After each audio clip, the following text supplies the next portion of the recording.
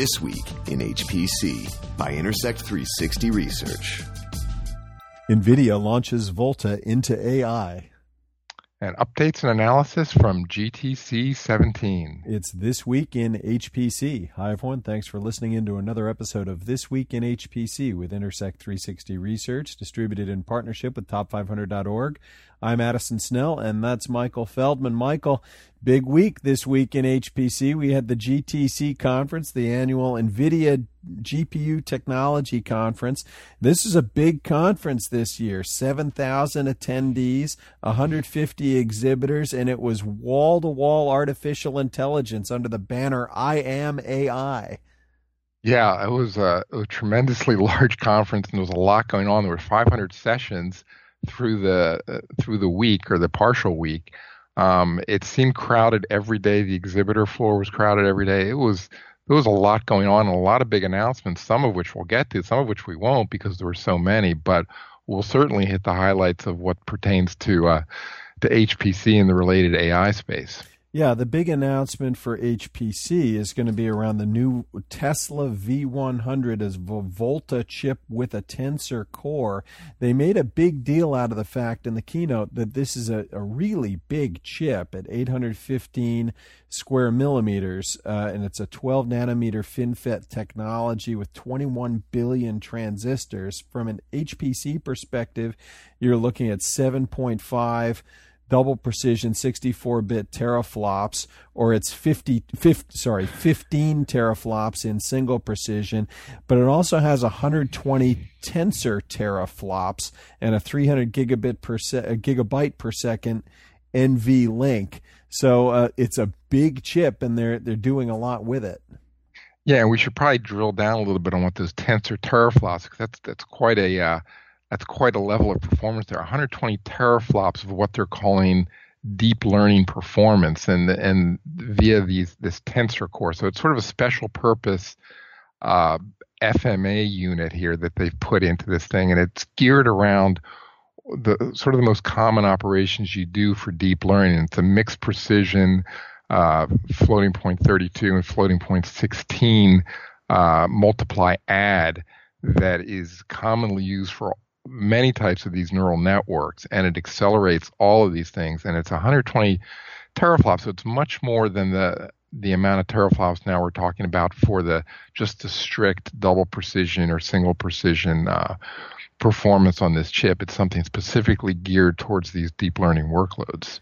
And we talked about these tensor operations when we were talking about Google's new Tensor chip a few weeks ago, that this is going to be a big metric of performance when it comes to deep learning, especially in some of these hyperscale areas. Right, and it's for both. In this case, it's for both training and inferencing. They made a bigger deal about the inferencing side of it, and I think some of that was in reaction to the Google TPU story. They've upped their with this Tensor core functionality, they've upped their inferencing performance quite a bit and their training performance simultaneously. So this chip sort of does it all. Now, we should mention up front that there's sort of two versions of the V100. It's not two different Volta chips, but there's a high-end chip, which is 300 watts, that does the full performance that you just outlined, 7.5 double precision and 120 teraflops of deep learning. But they also have a 150 watt version that is actually geared for these hyperscale environments where you can put them in each server and scale them out to thousands or tens of thousands of servers. And that's for inferencing and training for these hyperscale customers, but it's a much smaller TDP, and it's something that's going to fit into that environment. And even though they've managed to basically cut the wattage in half on that variant part, it still, they're saying, gives 80% of the performance of the full 300 watt chip. Right. So the two different versions of the chips, and they also were updating all of their different platforms surrounding this, again, targeting these different areas, starting with the NVIDIA DGX-1 with the Tesla V100. This is what they're calling their supercomputing appliance. It's an appliance with 8 of these Tesla V100 clouds and an NVLink hybrid cube, that gets them up to 60 teraflops of the double precision performance, or if you want to look at the tensor teraflops, that's 960 tensor teraflops. Yeah. It's almost a gigaflop, or sorry, almost a petaflop of tensor performance in the single appliance. They also made a big deal of the fact that you can order this today. They gave a price of $149,000 order today for a Q3 delivery. It's kind of an impressive appliance. Oh, yeah. I mean, when you're talking about something close to a petaop of tensor performance, that's going to be very useful for a lot of these companies and research organizations doing this work. We also mentioned they also announced something new, a DGX station with 4 of the V100 Tesla GPUs in it. So basically half the performance of the full DGX1. But that's something you can sort of sit by your desktop for your personal use. And it's just, like it says, it's a workstation for individual use. And again, basically almost half a petaflop of this deep learning performance in there. So another something I think they're going to probably end up selling quite a few of. Yeah, that one it's only 1,500 watts, and it's water cooled in order to make it quieter. They gave a price on that one as well. It's half the performance of the DGX1, and the DGX station is half the price. It's $69K, and again, they're taking orders for it now. But then those weren't the only 2 platforms. They also had something they called an HGX1, and this was their GPU cloud computing platform, which was configurable in different GPU CPU balances. Again with an NVLink hybrid cube, and they're targeting this to these hyperscale environments. Jason Zander of Microsoft Azure joined Jensen Huang on the stage during the keynote to talk about building these into the Microsoft Azure cloud. Right, that was basically their GPU expansion box, if I understand that correctly, for these different for infrastructure where you have sort of CPU servers existing, but you want to sort of mix and match the ratios of the GPUs to the CPUs. Other vendors have sort of done this on their own, but this is sort of the first official or the first NVIDIA design box that does this. And yeah, I think they're gonna get some business certainly from those hyperscale companies like Microsoft. Now, they had a few other hardware announcements that were impressive, but they're kind of beyond the scope of our HPC podcast here. They had a Jetson product that was for taking these AI out to the edge of the sensor product. They have a very interesting project called Xavier, which is for the it's an onboard chip for automotive for doing AI on the car, which is definitely cool and worth looking up, but we're not going to cover it on this podcast right now. But the other announcement, I think, actually didn't get as much attention as it deserved on this topic of AI in the cloud. The big gap out there right now is going to be around skill sets. I mean, you're talking about doing these AI environments or machine learning, deep learning environments for data scientists. That even data science and big data is a relatively new field, and there's going to be a big skills gap here in terms of how to do this. There's a brace of announcements here around, first of all, a containerized GPU cloud solution in NV Docker. So you have a container that you can start doing your AI in-house and then have a container environment that you move to the cloud. I think that does for this AI space the same thing they did with CUDA 10 years ago to make it easier to start trying to develop this. And then they also have a deep learning institute they've had before, but they're expanding it. They're aiming to train 100,000 people this year through this DLI. Yeah, they think they're going to do that in a year, which would be a tremendous accomplishment if they could get 100,000 developers. I mean, that would multiply the number of developers in the space by 10x or something, or some multiple.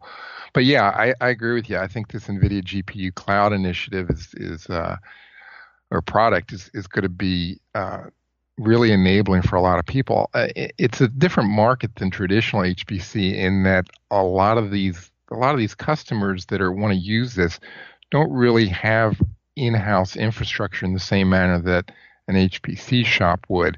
So to me, it looks like cloud-based machine learning is going to become a lot more popular relative to in-house machine learning, also because of the history of this, where a lot of the infrastructure around this is already in the cloud and it's already in cloud providers. So it's sort of a natural thing for the Googles and the Amazons and the Microsofts of the world to offer this. So when you have something like this NVIDIA GPU cloud that basically puts a software layer on top of this, it makes it easy for people in businesses and other smaller enterprises to sort of jump on to the cloud in a simple way, just with you sort of specify your own software stack, you specify your own data set, and then you can choose what cloud you want. I mean, the demo they had at the keynote was, I think they showed Azure was one of the underlying infrastructures, as well as Amazon, and I'm guessing they'll add more on as they go. So this, I think, is gonna be very useful for a lot of different companies out there. Right. One thing that Jensen said during his keynote, I thought was maybe his most important quote. Not everyone knows how to program, but everyone has data. And that's what they're keeping in mind in helping people move this to cloud with a containerized solution and leverage a lot of the expertise that's already out there. Now, one thing we did notice is that this conference almost felt like all AI all the time, to where the traditional HPC messages were getting a little bit lost. Now, on the earnings call, they didn't lose it, and they reported $409 million in data center revenue in that group, which is a 38% rise from Q4. Strong gains in high performance computing, and they've referenced that the HPC business is doubled for them. So they know that HPC is there as a strong driver, but all of this emphasis here has been on AI as their major growth initiative looking forward, and I think it's worthwhile to look at where is their overlap and where is their distinction here. And really, when that question, when I put it to Jensen, what he said was that they're both important, but they're even starting to see how these can merge together over time, where HPC is about solving a scientific problem from first principles. What's the right answer? But that AI gets a little more predictive when we've seen it start this way before it generally finishes this way. And you could start thinking about how that might get applied to protein folding or a hurricane simulation, where if it starts out like this, the model says it generally proceeds this way. You can use that to start refining your HPC models. Right. I think a lot of end users, even some of the vendors, are starting to talk about machine learning in this manner, where you can put it into the HPC, the traditional HPC workflow, to sort of narrow the number of simulations you do, which obviously saves a lot of time. You can narrow it quite effectively, so you don't have to run a simulation, 1,000 times with all the different parameters you're guessing. You can narrow it down maybe to 10 or 5 and save a tremendous amount of time on that resource, just using the AI to do that, like you said, the predictive parameterization. So, but we also, you mentioned that there wasn't a lot of visibility for HPC at the conference. One thing that I noticed that was missing when Jensen, during his keynote, talked about Volta and all this thing, he didn't mention that those GPUs were going into the upcoming Summit and Sierra supercomputers, which will start to be installed towards the end of this year, or maybe in the third quarter. And it was sort of missing in a lot of the messaging here about traditional supercomputing. There was some, certainly, but you can see from just sort of the conversations going on from NVIDIA, plus even the Volta GPU architecture itself, how much emphasis they put on machine learning with these tensor cores, that the HPC is taking a back seat to AI in NVIDIA now, and I think that's gonna be the case going forward. Yeah, it's an interesting question to ask whether or not they're making some kind of trade-off. Now, on the one hand, it could be viewed as a strength that in the V100 they've got one chip that addresses this range of applications in HPC and AI. You can run it in double precision and single precision. You run these tensor applications and do it all in that one package. But you wonder on this huge chip to what extent there's a trade-off. Could they have made a better double precision floating point chip if they were letting that tensor stuff go, or go the other way if they were just making a TPU only for tensor performance and let go the double precision? Could they have made it better that way? So the long-term risk is that it opens the door to get beat on either side if someone made a better chip that was dedicated to one or the other. But I think that's only a long-term risk, because in the short term their software ecosystem is ahead of the competition's right now, and I don't know where you'd go to find a better chip that also has a software ecosystem around it. Yeah, and software ecosystem for both spaces as far as acceleration goes. So yeah, they've managed to sort of navigate this sweet spot through their software stack and through the devotion they've put into this. So, but yeah, I mean, there is a long-term risk, and I'm sure they're aware of that too, and they're sort of skating in the middle here. But certainly, like you said, they could have built a more performant deep learning only chip, or a more performant HPC double precision chip as well. But the idea is they're going to build something sort of that can do both of those in a way that can serve a lot of people, and especially because, like we just talked about, some of the HPC people are going to use these same deep learning algorithms as increasingly as part of their workflow. So it's not a straight decision on one or the other anymore. It's going to be more and more. A lot of software is going to be using these deep learning codes that are going to be integrated into their main line. Yep, and to me it comes down to that software. And if the Deep Learning Institute and the containerized solutions for deep learning, that helps people get programming on this the same way CUDA started taking off at the grassroots level 10 years ago, that ultimately that's going to be the biggest source of strength for NVIDIA's strategy. The individual chips are always exciting, but getting people to program on the solution is where it's at right now, because it's an early market and you need to build an ecosystem. Yeah, and NVIDIA's been great at doing that, certainly. All right, Michael. Well, that's a lot of news to catch up on, but it was a fascinating conference. I appreciated NVIDIA for hosting us and all of our other HPC contacts we got to see there. Thanks for tuning in. We'll catch you again next week.